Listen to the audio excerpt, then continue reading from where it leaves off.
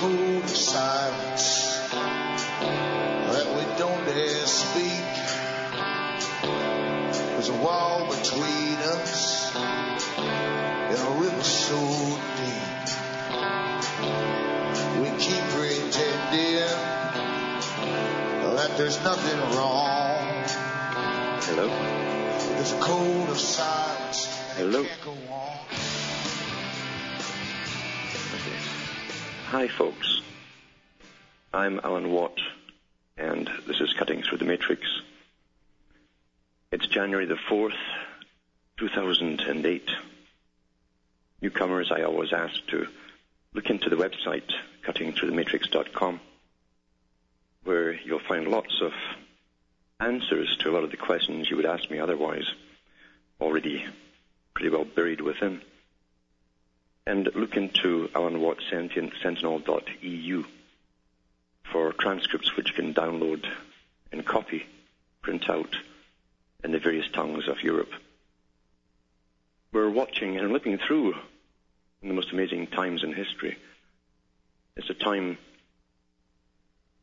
of incredible changes, fast changes, not happening happenstance, not evolving by itself, but rather we're into an era where centuries of planning, in fact, went into creating it.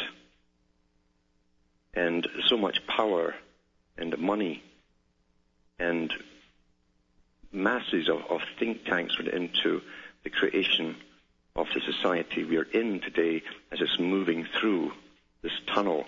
It's almost like a big funnel where you've got the white part at the top and you pour in your fluid, and out comes a little bit at the bottom through this little narrow tube.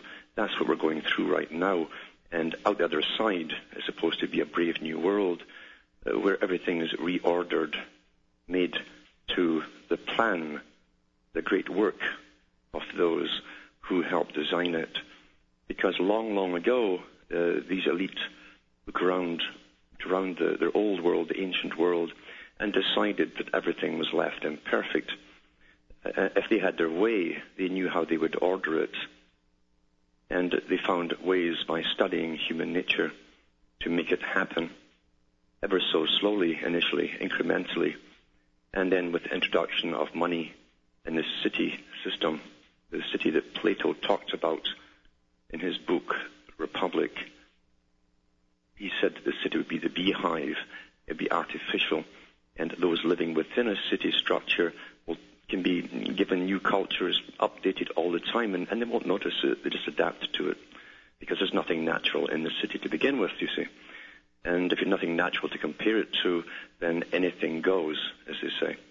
And that's why they can use city structures to further this agenda so quickly. Most people in this day and age live in cities across the world. And that's why the United Nations a few years ago said that they should all amalgamate around the big cities into super cities. These super cities will be the habitat areas for most of the public in the near future as they're crammed into it from the rural areas. While, of course, the elite and those that help them and the bureaucracies at the top get their lovely new habitat areas out in the country, not massive things, but small contained cottages, etc., with high technology, and they'll live the good life. And that was planned a long time ago. They used the Soviet system as a sort of model for it. In fact, it was a test bed for much of it, in fact. And here we are living through this, and most folk don't even know it's happening. They're completely unaware that all the changes and all this terrorism nonsense and all this role for the lack of privacy. They don't really care about the lack of privacy. In fact, they're being encouraged through everything that's free out there on the internet to give all their data out. And they don't mind. And you see, in all ages, these people were called the dead. They are the dead. I'll be back to the living after the following messages.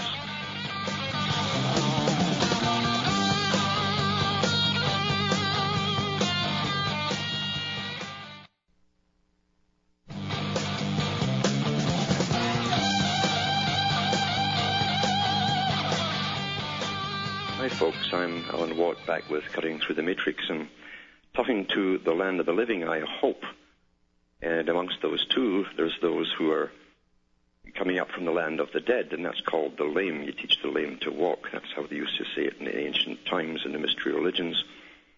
And teaching the blind to see, teaching those to see things as they really are, instead of the way that they've been conditioned to perceive them. And that's what it also meant as well, teaching the blind or helping the blind or curing them. And all this terminology came down through various religions, but was never understood by those that taught it, especially from pulpits. And probably never ever will be. That's why they fight each other, because they can't understand the contradictions. It's all esoteric language, and every holy book has its terms buried within, and I'm sure they were all connected at one time in a worldwide society in much, much older times. In fact, there are some, apart from the evidence that's left in archaeology, there's also evidence that there was a global society in ancient times, perhaps not as advanced as it's made out to be, but certainly they traveled across the world and they built similar structures and lived in similar ways.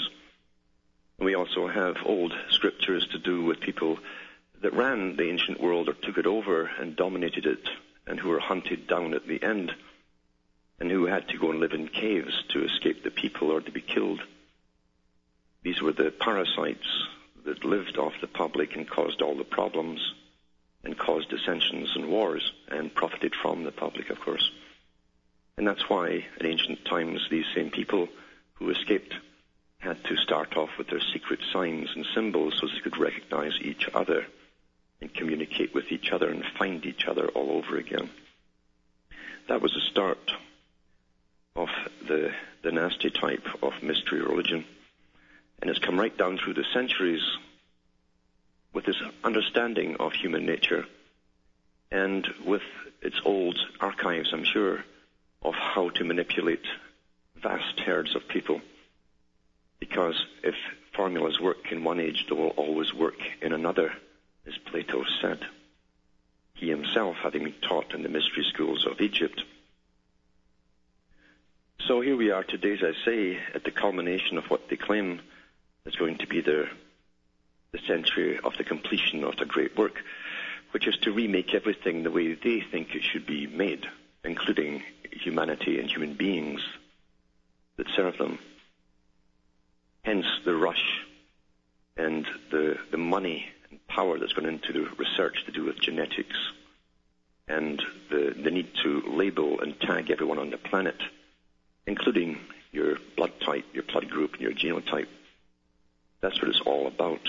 Who will live, who will die, who's useful, who's not, who will have certain traits and characteristics that you need, and which ones will you not need. In fact, which ones will you definitely eliminate. And that's what all this is all about. It's nothing to do with terrorism. You see, according to the big boys at the top, all of us who don't belong to the boys at the top are terrorists. We're all mentally ill, according to them, as they've written in their own psychology books and psychiatric books. The old people, the old system, those with old-fashioned ideas, like caring for others, family, teaching the children their own values and so on.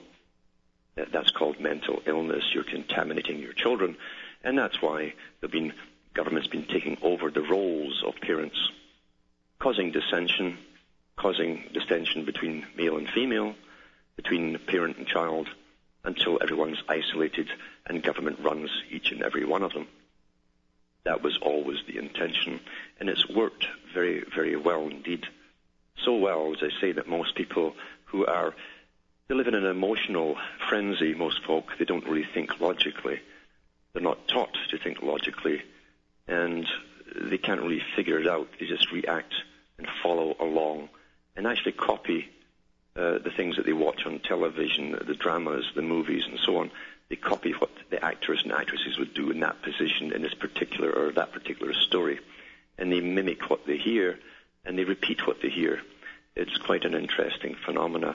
But as I say, they knew all this in ancient times, so much so that even the slaves in ancient Greece, in Attica, had to go and attend the dramas from the traveling shows that came around the cities, it was by law, everyone had to attend at least one showing of a particular play. And Plato again noted that the public would dress and emulate the fashions they saw displayed there. They'd copy and repeat like parrots the words, the new words that they heard, new terms, and they'd even start singing the songs that were made for them to sing. Plato said that the young especially are more apt to act on songs and poetry. It had a tremendous impact on their minds, which are very inquiring. And he wanted musicians even to be licensed. He said they had a tremendous power, a very powerful ability to influence the young, especially, of course, for rebellion. And Plato, being a member of the aristocracy, didn't want that at the time. He wanted a long, drawn-out rebellion because that was part of his job after being trained in Egypt.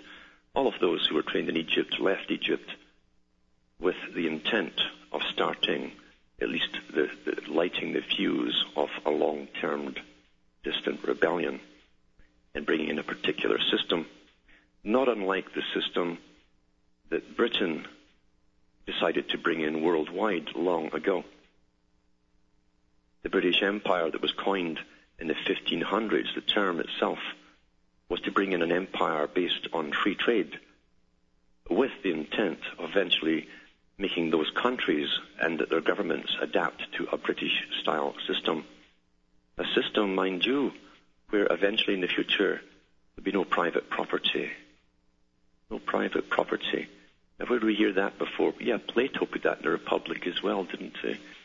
The elite wouldn't need to own private property because then they'd have to worry about its upkeep. They'd have to repair things. The servants would steal stuff. They'd have to replace stuff. And so it's far better if they were the government, then they'd live in palaces and the government would maintain them. They'd pay for the upkeep. They'd pay for the maintenance. And anything that was stolen, the public would replace. So technically, that's what we have today. The elite really don't have anything. Everything's in trusts, you see. Trusts. It's only Joe Public that thought he had private property, and that was a good trick until they gave you property taxes. And if you notice on your deeds, when you buy them, the property itself, it says you are a tenant, which simply means an occupier, not an owner. Interesting, isn't it? Interesting how we're all so gullible, and we take it all by form. By form is by taking it by your parents. Your parents don't know, therefore you don't ask the questions either. You think it's all quite above board. We don't ask questions. So we're living in a corn game where the final stage has been set to bring us through periods of fuel shortages, rising costs, incredible rising costs of fuel. All energy is to go skyrocketing according to Kyoto. And they've already gone after your water supply. In Britain, the company that took over the water supplies of Britain that the public had built up over a couple of centuries with their tax money, it was given over to the guys who just left politics and who had put the bill forward. Quite the scam, isn't it? And there's no one investigating that because that's white-collar crime and that's spotlessly okay. But they're also going after other countries now too, and the natural gas, the same organization.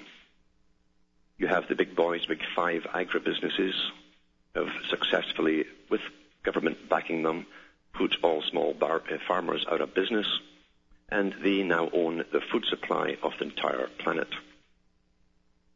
One of the biggest organizations behind this globalization agenda on behalf of Britain and the US is the Royal Institute for International Affairs, and you should punch it up on your websites, the RIIA, and look into their categories on food.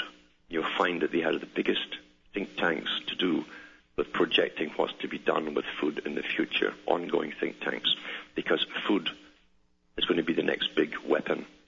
That's where it's all heading. And as energy costs go up, as they found out in Europe, and their food has gone up 40%, 30 to 40%, you're going to get hit here too in the West. And as these shortages start to come in and we can't afford it anymore, And no doubt there'll add a few plagues and famines along the way too. You're going to find riots are going to break out, and that's why the other big think tank that works for the Department of Defense, now this is no conspiracy group. These are the characters who plan and project the future. They're paid big money not to make mistakes. And they see 30 years of riots from within Joe and Jane Public. You know, the happy, contented people who buy and sit and watch television and munch their chips. They're good little citizens. What would make them riot all over the globe? And what would make the governments prepare to deal with these mass riots? Well, there's going to be food shortages. There's going to be energy shortages and the incredible rising cost of living. And no doubt, too, as I say, a few plagues thrown in on the way, because population reduction is a must-be for this whole agenda. Most folk will not leave the cities, even those who understand what's happening. Some people have told me they know what's going on and they'll go down where they are, simply because they have family there. You'll find that's the big bind as well. That's been discussed at the top, all different categories, even percentages, and who will stay, who will move, and so on. They figure all of this out because we're very predictable people. And for an ordered society of totalitarian regimes, everyone in it, underneath it, must be predictable. Back with more after the following messages.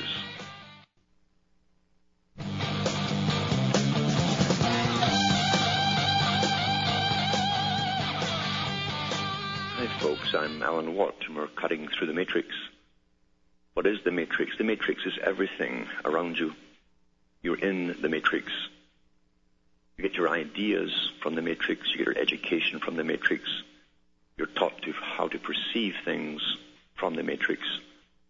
And the matrix updates you and your thoughts, just like a computer program every so often. And you don't notice. You adapt.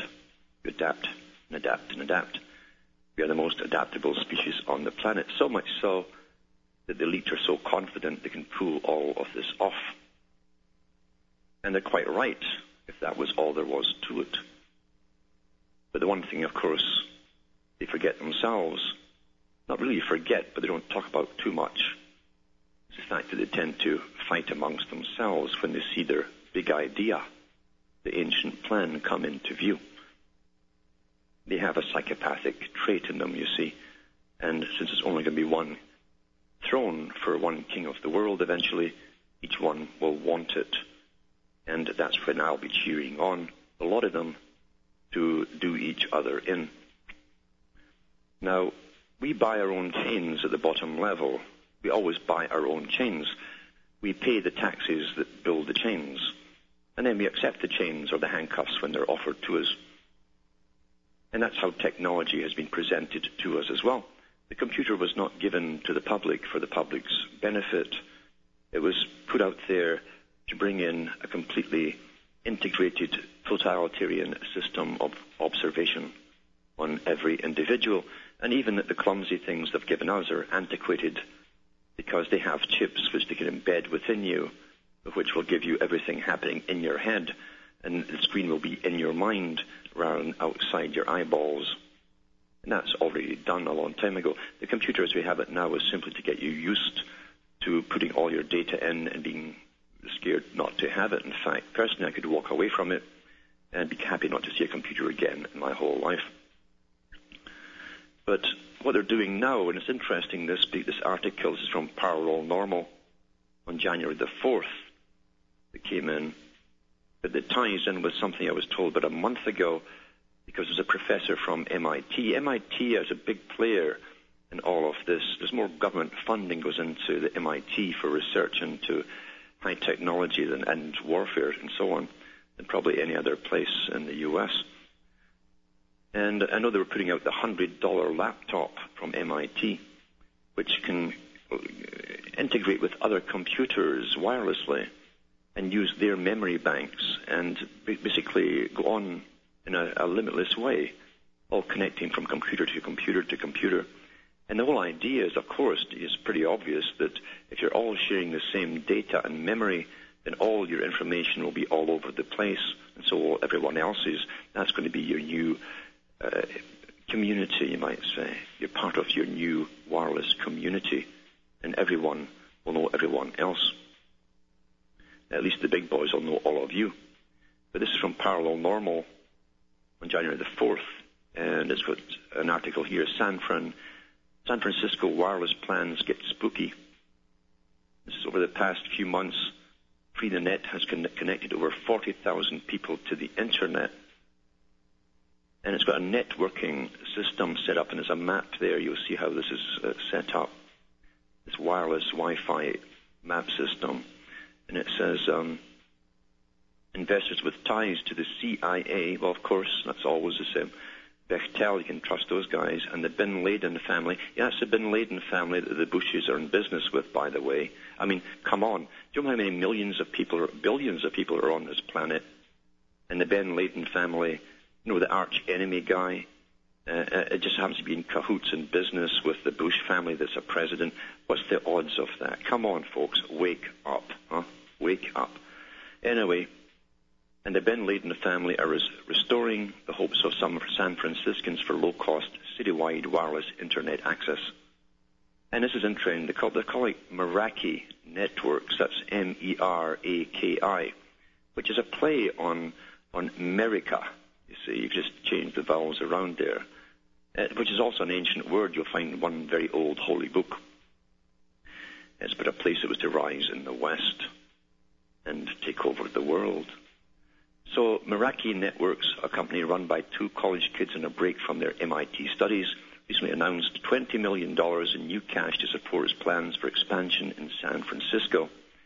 Meraki will sell and distribute its radio relay devices to homeowners, it's a real buyer change, you see, and apartment dwellers who can stick the devices in their windows to form neighborhood wireless networks that automatically configure themselves. This will tie in with this MIT project with the $100 laptops, as they call it, because you can actually put a couple of wires from them and hook up to a tree in Africa and be able to pull on someone else's computer. It says, but Meraki is also backed by investors with a taste for intrigue. Some of Meraki's new capital, for example, will come from DAG Ventures, a firm co-founded by former investment partners from Bechtel. The division, formerly known as Bechtel Investments, is now partly owned by the Bin Laden family. The new investment firm, the San Francisco-based Fremont Group, remains largely in the hands of the Bechtel family. Like many municipal wireless projects, and as Paranormal readers well know, San Francisco's original Muni, it's called Muni Wi-Fi scheme, or Mini, I guess it is, had a whiff of corruption about it. The city's plans eventually proved too expensive for the city's business partners, particularly Earthlink, which recently abandoned the project. Google's offer to track surveillance cameras on light posts while installing Wi-Fi routers around the town was poorly received by privacy watchdogs on the West Coast. Back with more after the following messages.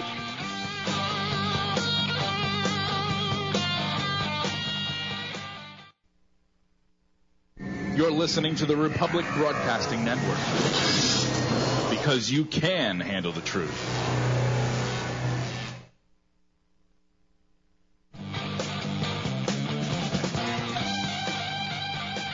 Hi folks, I'm Alan Watt and we're cutting through the matrix and reading from parallelnormal.com, an article to do with this wireless technology, but what's connected to it apart from the companies that own it and CIA and all the rest of it. What's the real agenda? Well, part of it is to do with using your money. You'll be paying for it all, and they'll string up surveillance cameras, more of them all over the place, and tie it in. Now, they've already got a Wi-Fi system running, which you're helping to actually contribute to. It's very, very interesting. But the company DAG, interesting name, you say it backwards, you find out it's an old knight in one of the senses. DAG is also backing, along with the CIA, the San Francisco-based camera surveillance and intelligence gathering company 3VR Security. But DAG's ties to the Intel community run even deeper than a handful of startups, One of DAG's co-founders, John M. Duff Jr., sits on the executive committee of the World Affairs Council of Washington, D.C., very interesting organization, along with former CIA Chief R. James Woolsey and many other former spies and diplomats. One of the WAC's organizational predecessors, the League of Free Nations Association, was heavily promoted by H.G. Wells and other powerful individuals in the years immediately following World War I as an antidote to the isolationism many people saw as a way to avoid a similar horror show in the future. So nothing changes, eh? The more it changes, the more it stays the same. It's always the same organizations, or a new name that they give themselves as they morph into what appears to be a different organization. It's always the same organizations, like chameleons down through the ages, just changing their shapes as they go along, and run by what you thought were intelligence agencies that were there somehow to defend you against, well, someone else. But no, these intelligence agencies were in fact set up to control all of you in this big idea, Brave New World, that's been on the books for an awful long time. And we're going into it, but we can't do it without our help. And even use the tax money that you pay for everything you buy. They use it all to string up this kind of system, this wireless system, so they can hook in their cameras and their microphones and snoop on you. We're an amazing species. We truly are an amazing species. It's like lemmings rushing to the sea. And you're telling them what they're doing to themselves, and it doesn't matter. They're trying to get between your legs and over your shoes, and they go and plop, plop, plop into that sea there, because people will go for almost anything that's offered there to them, especially anything to do with the internet and faster, faster, and speed, speed, speed. They're addicted to speed. It used to mean something else not so long ago, being addicted to speed. Now everyone on the internet there just can't get things fast enough. Mind you, everything they take in so quickly goes through their heads so quickly they don't retain any of it. And they're actually losing memory. I notice those who really surf heavily on the internet, they can't retain thoughts for any length of time at all, never mind facts and so on. Because it's affecting their minds. And I'm sure even the flicker rate, which you don't see unless you use an old tape-type camera to photograph the screen, that little flicker rate is affecting your brain pattern too. It wasn't put in there at that speed just for fun. Nothing ever is. It's the same with the television set. If you record a television set screen with a camera, you'll see the same fold over, which you don't see consciously. But your subconscious takes it in, and it's very hypnotic. That's how it works so well for subliminal programming, and they knew that when they first gave us the darn thing. So, what kind of world are we in at the moment? Everyone knows it's a fearful world. It's a world where most of the fear is coming from the top. You can't turn any electronic device on, like a radio or television, without the ones on television hyping up fear. There's more fear than reality to everything right now. And that's all they're there to do, is to instill into us that everything's unsafe. Everything around you is unsafe. My goodness. Hamburgers all full of E. coli and yada yada, and on it goes. Everything is so incredibly unsafe. And the world's falling apart, and CO2 is choking us all to death as they spray us every day from planes from the sky, and have been for 10 years without mentioning a word of it on major stream media. They won't do it. They won't do it because, you see, it's all phony. We're all being tricked, as we always have been tricked. And this time, the Wizard of Oz has high technology. He's not just pulling levers behind a curtain. He's up in the sky. He's using HAARP technologies. He's using chemicals. He's using electronics and flicker rates and all the rest of it to alter our mindsets. And that's how we're being controlled today. We also have massive indoctrination at school. The state now truly gives whatever values it decides to give to the children. That's backed up by the big corporations that work hand in glove with tuition, and that's the video game industry. To create a particular type of society to last for maybe a generation or so, because they needed a military to take over the world. To get a military with people who don't think too much, you don't give them much of an education. You certainly don't give them reasoning capabilities. You dull reasoning capabilities.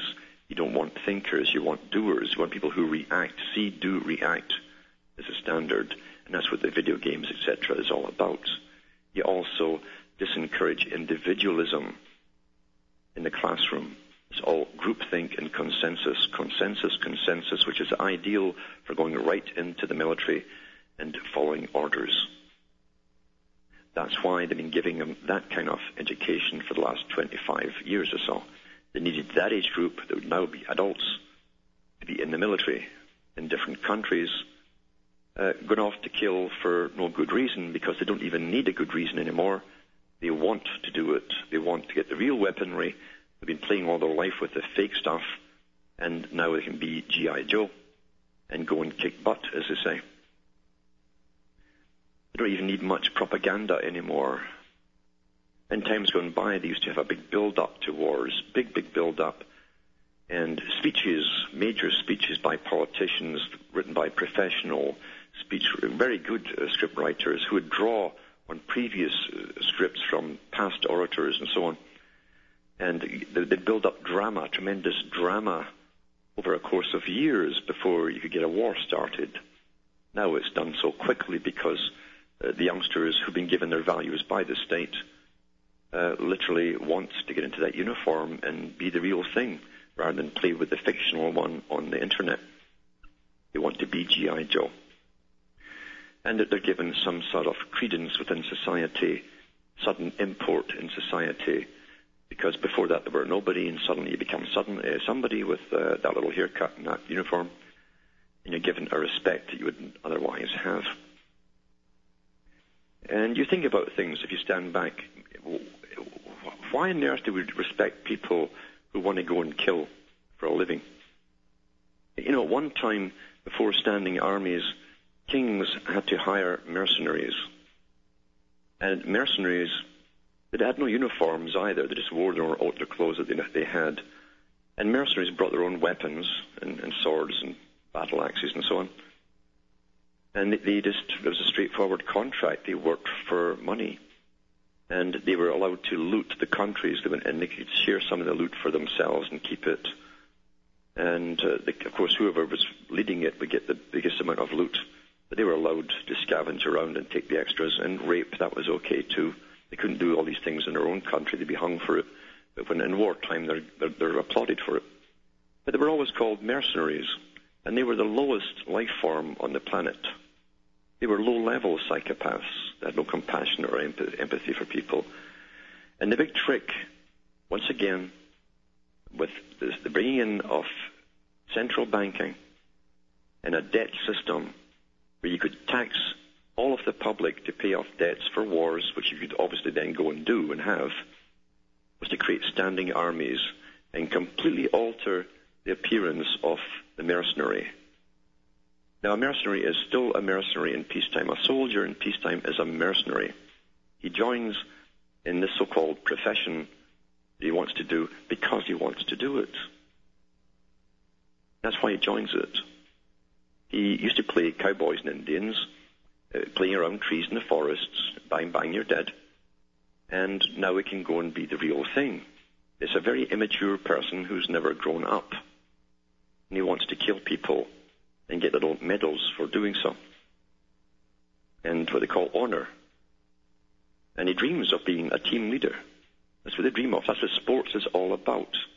Little Johnny, who's knock-kneed and hen-toed, suddenly can become the team leader, do a heroic act and all that kind of stuff. Very infantile characters stay in the military. Some get in and realize what it's all about and get out pretty quickly. But the lifers in there are lost causes. And they enjoy it. They're institutionalized inside a system. But basically, they're still mercenaries. That's why, and the boys who are in power at the moment in the U.S. know this, because they've had so much debate about it during the Vietnam era. They had a hard time making a military that was conscripted, obey them. Because these were characters who would not normally have joined the military. And they knew what was right and what was wrong. They didn't have that merciless streak in them. So they were not the greatest ones for causing massacres and stuff. And that's what war is about, really. You want people who will do what they're told and go off and create massacres and keep their mouths shut about it. That's what good mercenaries do, professional mercenaries. But when you conscript people, you're bringing ordinary people into it, and their conscience tends to get the better of them. And that's why the same bunch that saw all this back in the Vietnam era, who are in power today, vowed it would never happen again. And that's why they put big bucks into promoting video games to make sure a whole generation would rise up who'd be indoctrinated with these instruction games. That's what they are. They're military instruction games on how to train troops to just kill without thinking. You think it all happened for fun and profit? No, it wasn't for fun and profit. These games were created by the military-industrial complex to desensitize soldiers from killing. And your children are playing with them. You know, there's been many debates at the top, and top think tanks wondering and even trying to put laws out there to decide who should and shouldn't have children. And some of the things you have to agree with them at the top, because you look around you at what parents are today and what they do or don't do. And it does make you wonder. It does make you wonder where their brain is, where their mind space is. Do they have any mind at all? Can't they see what their children are becoming? Don't they see who's bringing them up, where their values are coming from? Don't they see the dysfunctional society all around them, because they're generally part of it themselves, these same parents?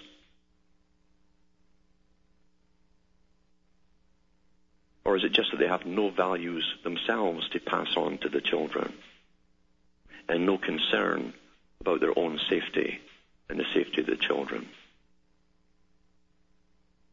Russell himself, Bertrand Russell, John Dewey, and many others talked about this, and how, as I say, they would get the children very young, indoctrinate them scientifically, so that any input from the parents would be null and void, cancelled out. It would not take on the children, and the state would give them their new values. Well, the problem is, you see, we're living through the second generation now, where the parents themselves have no values except those which the state gave them. Parents don't age anymore mentally. They try and party till they drop and die, acting like children themselves. Anything that didn't get old, they're terrified of getting old, because we're brought up in a system where they had to segregate the elderly that had wisdom from the younger ones. It's been very successful. Every show on television, every movie series you see has to do with the young. And they even got silly dramas about doctors who are about 20 years of age, if they're that. Trying to make you think that only young matters. And yet every previous century knew that you gain wisdom as you get older. Now folk are terrified of getting older, petrified of getting older. But at least the elderly, not so long ago, had wisdom to pass on. Amazing wisdom, which is all to do with survival. That's primarily what it was all about, was survival. And how tricks and cons are played upon peoples on a large scale. That isn't taught anymore, because the parents themselves, as they age and age, learn nothing. They know nothing. Everyone has been separated from everyone else, including the generations. And now you have elderly people, or as they call them in the hospitals, geriatrics, dying, And I'm telling you, there's no point in visiting them because I've nothing to tell you. They've learned nothing their whole lives. No more than anyone else. And that's a sad thing to say, but it's so true. At one time, the parents would have fought to keep their children at home until they had to go to school at 5. Now you have single mums petitioning in the streets when the universal daycare goes on strike and they won't take after the little child and let them get off to work. They think it's the government's job to do that, to take care of their children for them. That was all done in a span of 20 years. Total reversal. The government now is your new nanny. So everything that the big boys wanted has pretty well happened. And now those who are growing up now expect those services as they actually see them as rights now. 20 years ago, and less in fact, they had big debates. Should the government be responsible for your children? And the answer used to be no. Now it's yes. Now it's yes. And you wonder why you're in a dysfunctional society. And everyone's at everyone else's throat. If you have a mind, you better start taking it back and repairing it quickly for survival's sake. Be back with more after these messages.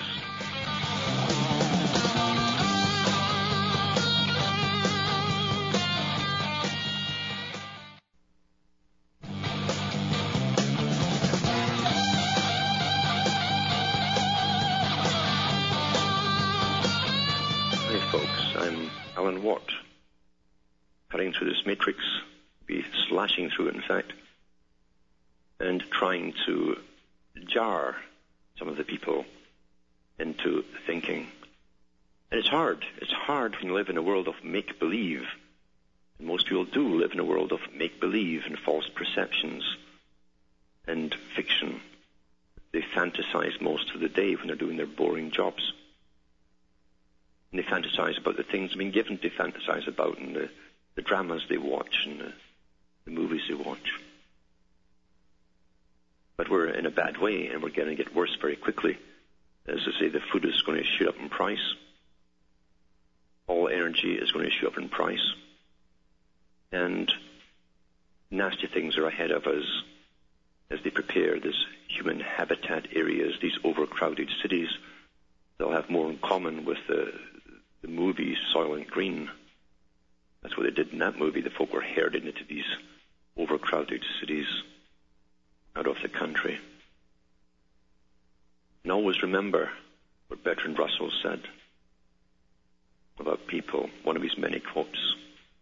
Remember, he was an aristocrat, an old family, well connected to royalty. The fact that an opinion has been widely held is no evidence whatever that it is not utterly absurd. Think about your carbon taxes, for instance. Indeed, in view of the silliness of the majority of mankind, a widespread belief is more likely to be foolish than sensible. And isn't that the truth? He knew that because he and his kind give us our thoughts, you see. They give us our beliefs. Today it's green, green, green. There used to be a song, green, green is green, they say, on the far side of the hill. And now, trying to make it into reality. And we've all to give up our lives to save the planet and pay carbon taxes. Carbon taxes. This is another big catastrophe ahead if we don't, you claim. But they give us our beliefs and they tell us what to worry about, and then people do. They parrot what they hear and they'll argue over what they hear, and they'll stone you to death if you actually think for yourself and say the king has no clothes. That's the majority of the people. As I started off this show talking about the dead and the land of the dead, that's what I'm talking about.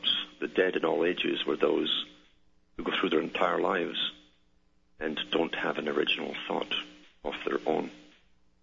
They parrot what they hear and see. They parrot their belief structure, their system. They parrot what is politically correct to parrot, and therefore they're acceptable by the other members of the dead. And that's why in one holy book they said, let the dead bury their dead. There's nothing you can do for them.